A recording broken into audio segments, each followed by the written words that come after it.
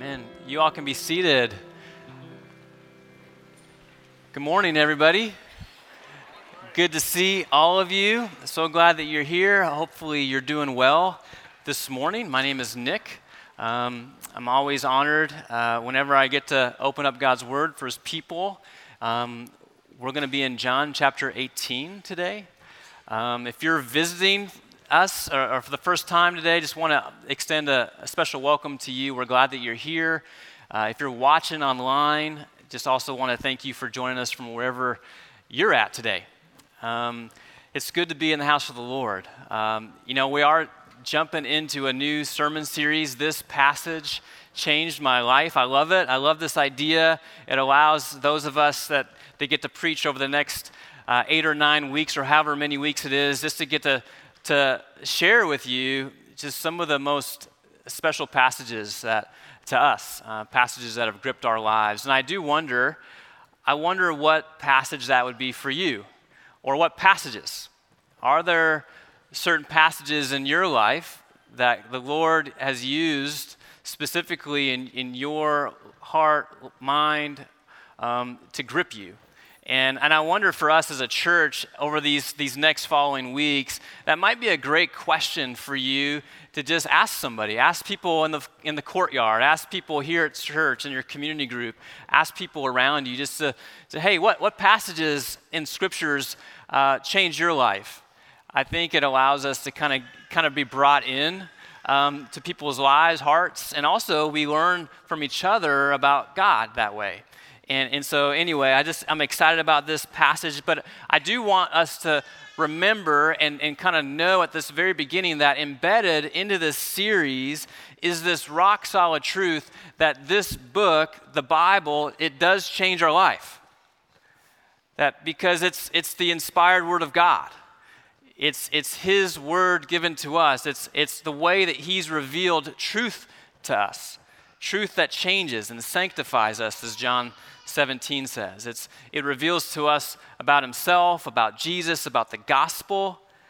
And we also see in Hebrews chapter 4 that this book is alive. Scripture says it's living and active. That it's through the scriptures that the Lord speaks to us. And it's because of that we stand upon it. We place ourselves under it. We seek to live by it. We seek to pursue Scripture, His word to us, because it's by it that He speaks to us. And any passage where He speaks, which again, His voice is heard on every page, can change our life. And now I will say that specifically the Lord uses in each of our stories, in each of our lives, passages that do end up kind of jumping off the page. I mean, every page is His word, it's His voice, but He uses certain passages for you and for me where for some reason, on that moment, in that passage, the Lord, it's almost like He opens up our hearts. He opens up our eyes. And it's in these moments where we can say like the psalmist, like, how sweet are your words, sweeter than honey. And I want you to speak to me. And so I don't know, again, what it is for you. What was that passage where the Lord used to connect dots maybe for you, to give you this glimmer, this glimpse of His magnitude? Or maybe it was a passage where He convicted you of sin and yet at the same time kind of lavished His grace on you. Or maybe there was something about the passage that so fascinated you that made you just enjoy God. The passage that I'm going to point us to today in John chapter 18, it was one of those passages for me where the Lord used it to help me see Jesus in a different way. Where it helped me see Him as larger and greater, as more powerful and more loving than I had seen Him before I had come to it. Now, obviously, I didn't literally see Jesus,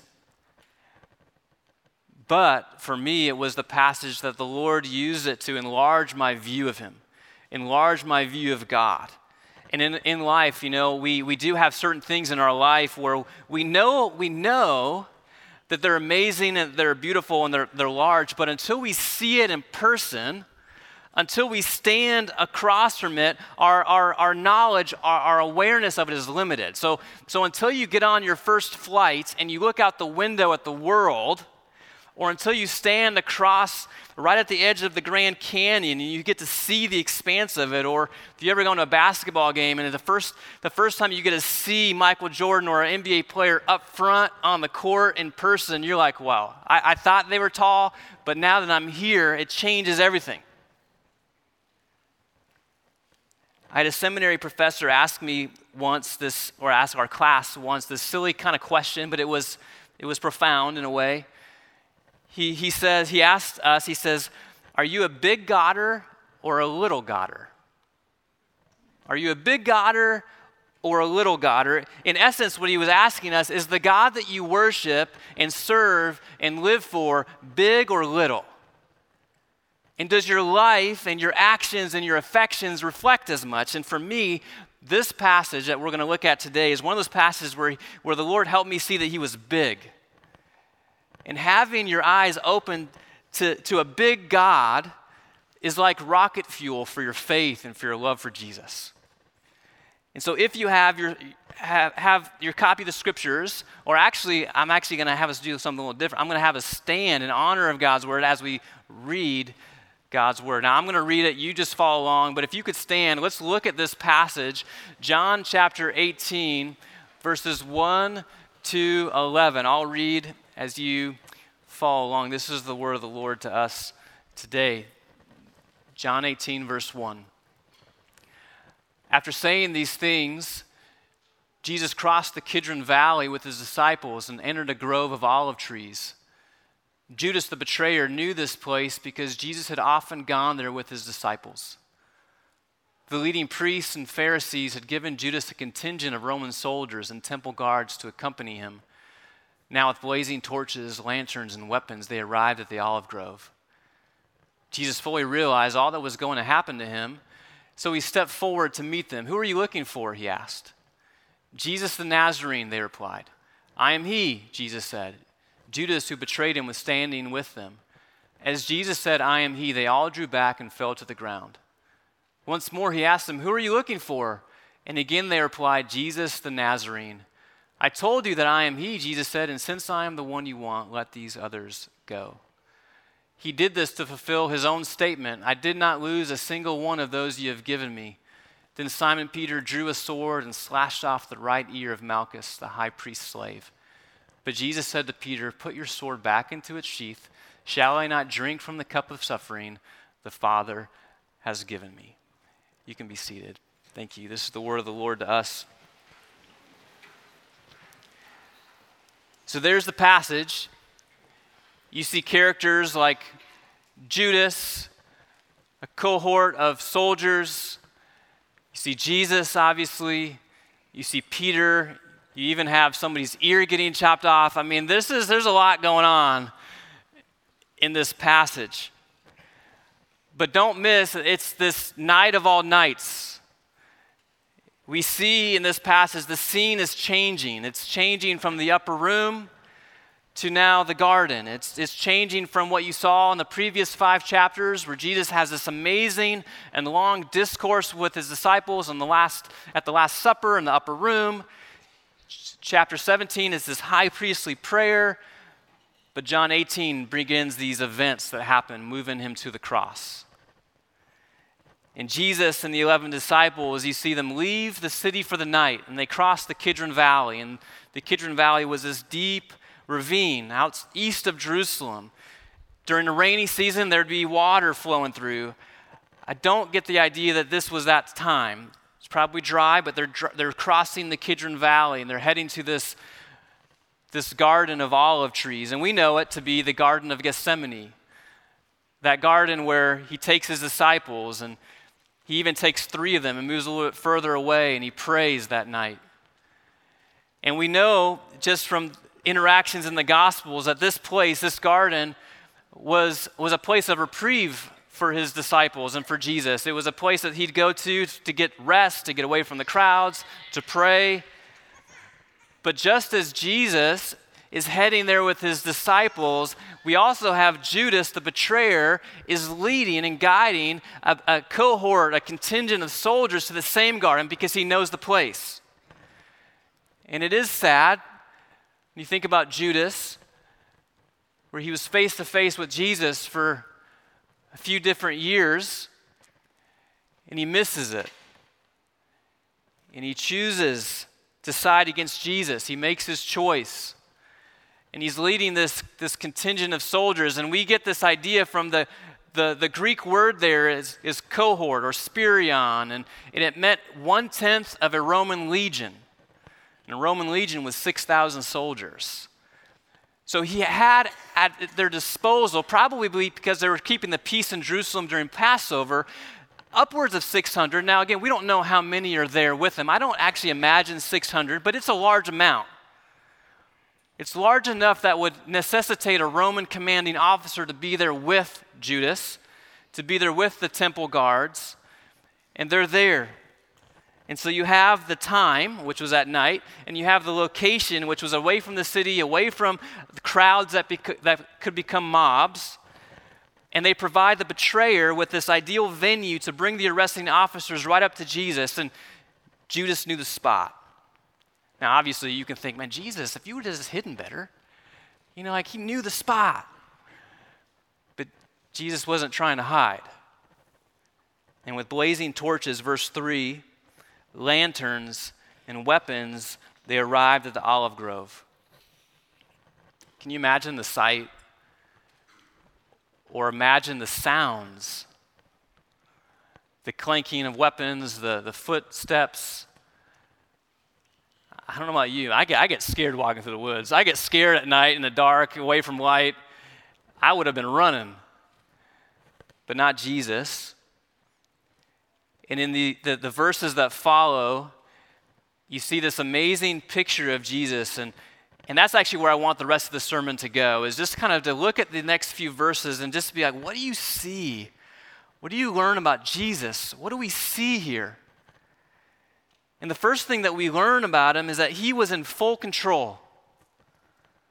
Jesus was in charge. You see in the verse, he fully realized all that was going to happen to him. Now, the fully realized isn't like he heard a twig snap and he goes, oh, well, I realize.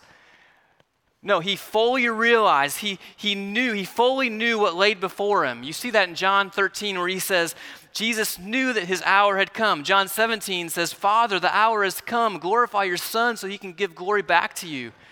He fully realized and he steps forward. Now for me, I'd be like, I'm stepping backward. But you see courage. You see initiative. He wasn't running. One commentator says Jesus was in complete control of the situation. He was not fleeing. He was not taken by surprise. He knew that Judas would meet him there, and so he went there. In our worlds, because we're limited, we're not God, we get blindsided. We get caught off guard. But not Jesus, not God, not ever. He's unarmed, but he's in command of the entire situation, and he's initiating his plan that was before the creation of time was going to happen, and he's moving it. One commentator or scholar, he even writes this, he says, so when Jesus crosses the brook of Kidron to a garden, which had been a favorite resort for himself and his disciples, what is happening is that the second Adam, Jesus is the greater in second Adam, Jesus is deliberately entering upon the final conflict with the prince of evil. He's reversing the situation in the Garden of Eden where the serpent took the initiative in the assault upon the first Adam. Serpent took the initiative in the Garden of Eden. Jesus is now taking the initiative here to reverse it, to step into it, to bring about redemption, salvation. He was in full control. The second thing we see and we learn about Jesus is not only is he in full control, but he had great power. I love that interchange where Jesus asks, hey, who are you looking for? Jesus is Nazarene. I am he. And as Jesus says, I am he, they all drew back and they fall to the ground. And I remember the first time reading this, I kind of had to read it again. I'm like, so wait, what happened? So there's this full contingent of soldiers. He takes initiative. He steps forward. Who are you looking for? They say Jesus. He says, I am he, and they all fall. So Roman soldiers who were trained not to fall, and temple guards who had been preparing and waiting for this moment or for a moment like this to arrest him, when they come to Jesus and he says, I am he, they fall to the ground. And this reaction is a reaction that accompanies standing in the presence of God. You encounter God and you fall down. Ezekiel says, I saw a vision of the Lord and I fell on my face. Daniel says, when I heard the sound of his words, I fell on my face. Saul, on the road of Damascus, he says, falling to the ground because of the glory of God, he heard a voice saying, Saul, Saul. These soldiers do not hold power over him. And the Lord chooses here to give us this brief glimpse to allow us to see that they're standing before a king. To allow us to see that when the Lord wills, every knee will bow. It's almost as if time stands still and heaven breaks in and he allows us to see his fullness, his glory, his power. Which then it reminds us of that verse, John 10, verse 18, where Jesus, again, months, years before this moment, he's teaching his disciples and he says, listen, no one takes my life from me. I have the ability to sacrifice it voluntarily, for I have the authority to lay it down when I want and also to take it up again. For this is what my Father has commanded. No one takes it from me. And you see in this section, though, you see that there's a significance in the way he says, I am he. And I know many of you see that. But that phrase, I am he, is tied directly to a claim to be God, a claim to divinity, a claim to being the God that the Jewish people worshiped in the Old Testament, that, hey, Yahweh, that's me. And it ties right back to Exodus 3, where Moses at the burning bush says, hey God, what should I call you? What's your name if they ask? And he says, here's my name, I am who I am, Yahweh. It's a statement of existence, of always existing, of always having been. And you see it also in Isaiah chapters 40 through 55. There's this section in Isaiah, the suffering servant section. It's all about the suffering servant who had come, and yet the one who would come would be God, would be the Messiah. And multiple times in that section, there's these phrases, I am he, I am he. And you see one of them in Isaiah 48. Listen to me, O Jacob. Listen to me, O Israel, whom I've called. I am he, I am the first and the last. And again, he's linking himself to that person. You even see it all throughout the Gospel of John. He says it in 6, I tell you the truth, before Abraham was even born, I am. And the people that hear it pick up stones to stone him, and he walks right by. And you see in the Gospel of John 7 different I am statements. And so this is significant, this is specific. Jesus is saying, I am who I am God, and if I will, you can fall.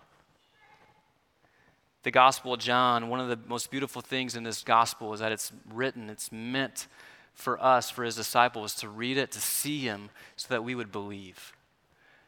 And I do wonder for some of us in this room today, if the Lord needs to remind you that you can trust him, that he is who he says he is. He has all power, he has all control, and he's calling you to believe in him. So we see not only his great power or his full control, but we also see his protective care. Look at verses 8 and 9. Jesus says, I told you that I am he, Jesus said, and since I am the one you want, let these others go.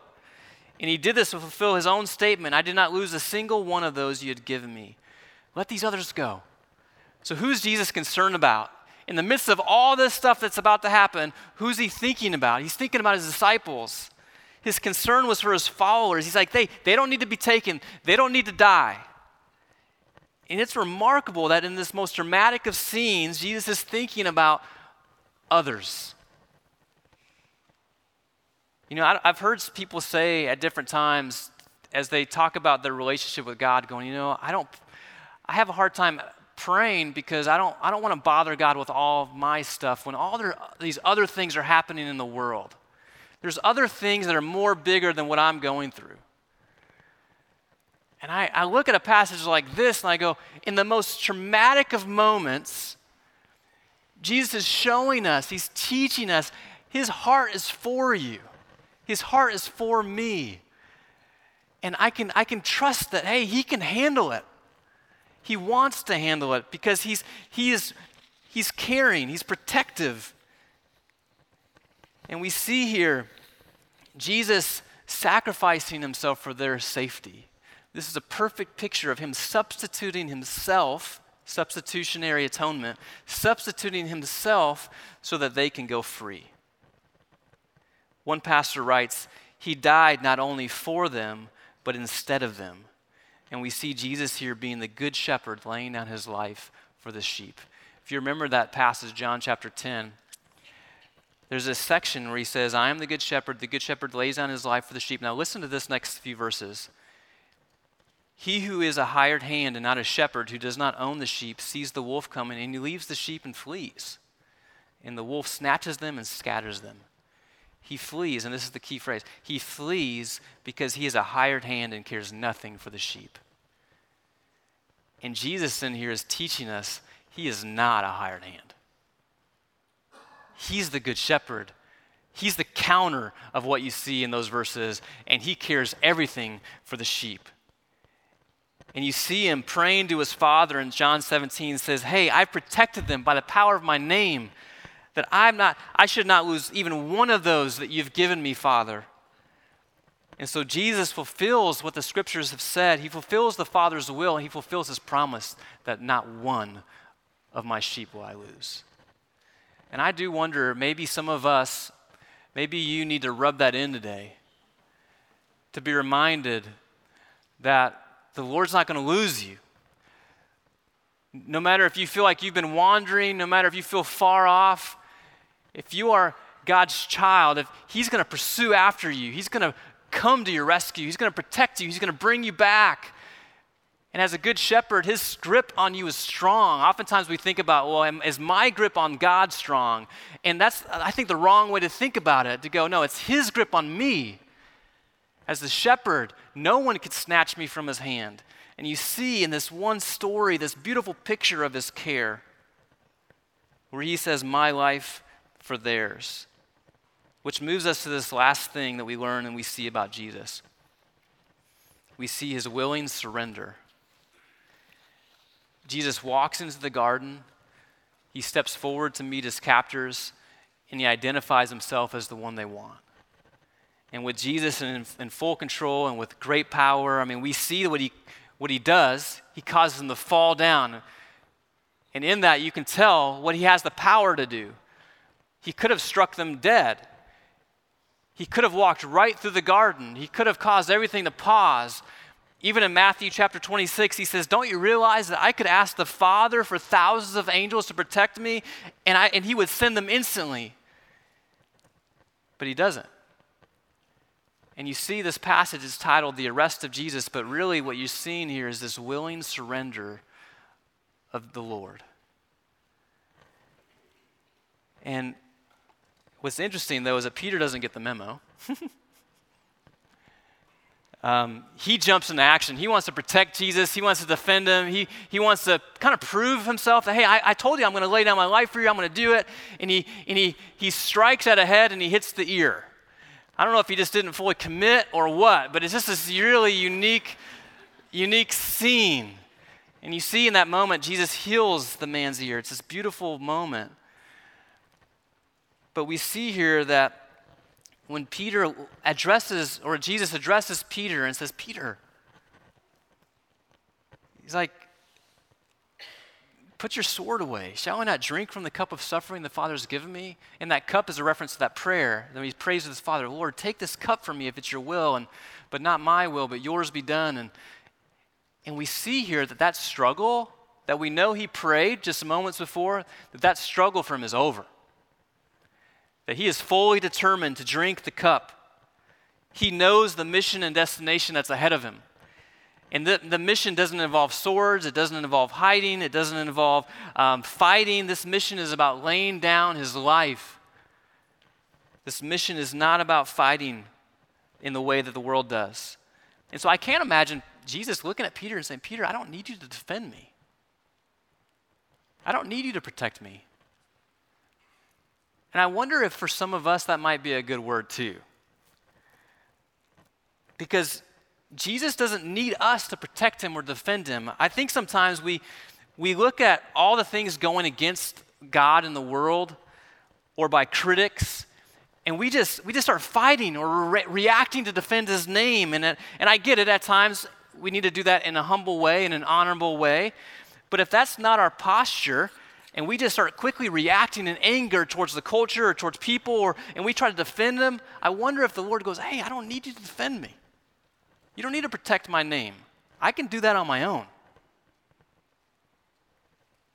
And honestly, just like we see here, sometimes it's in the suffering and in the humilities where Jesus gets most glorified. And so Jesus allows them to arrest him.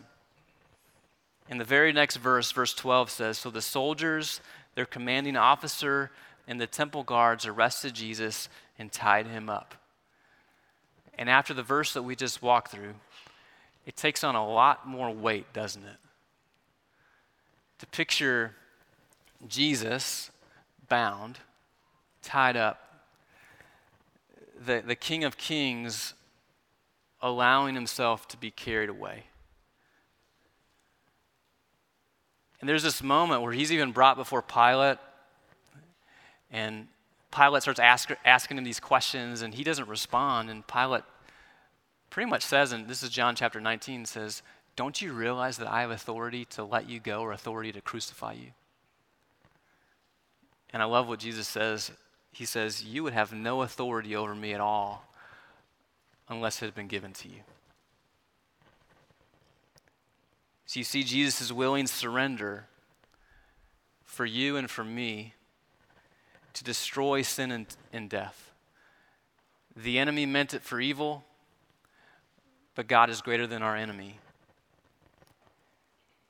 There's this beautiful scene in C.S. Lewis's The Lion, the Witch, and the Wardrobe where Aslan, the lion, the Christ figure in the story, if you remember, he sacrifices, he lays down his life for Edmund. And he goes to the table, he gets killed, gets, ridiculed, mocked, gets killed. But then he does come back to life. And there's this beautiful moment where Lucy and Susan see him, and they're just in awe. They're like, what in the world is going on? What does this all mean?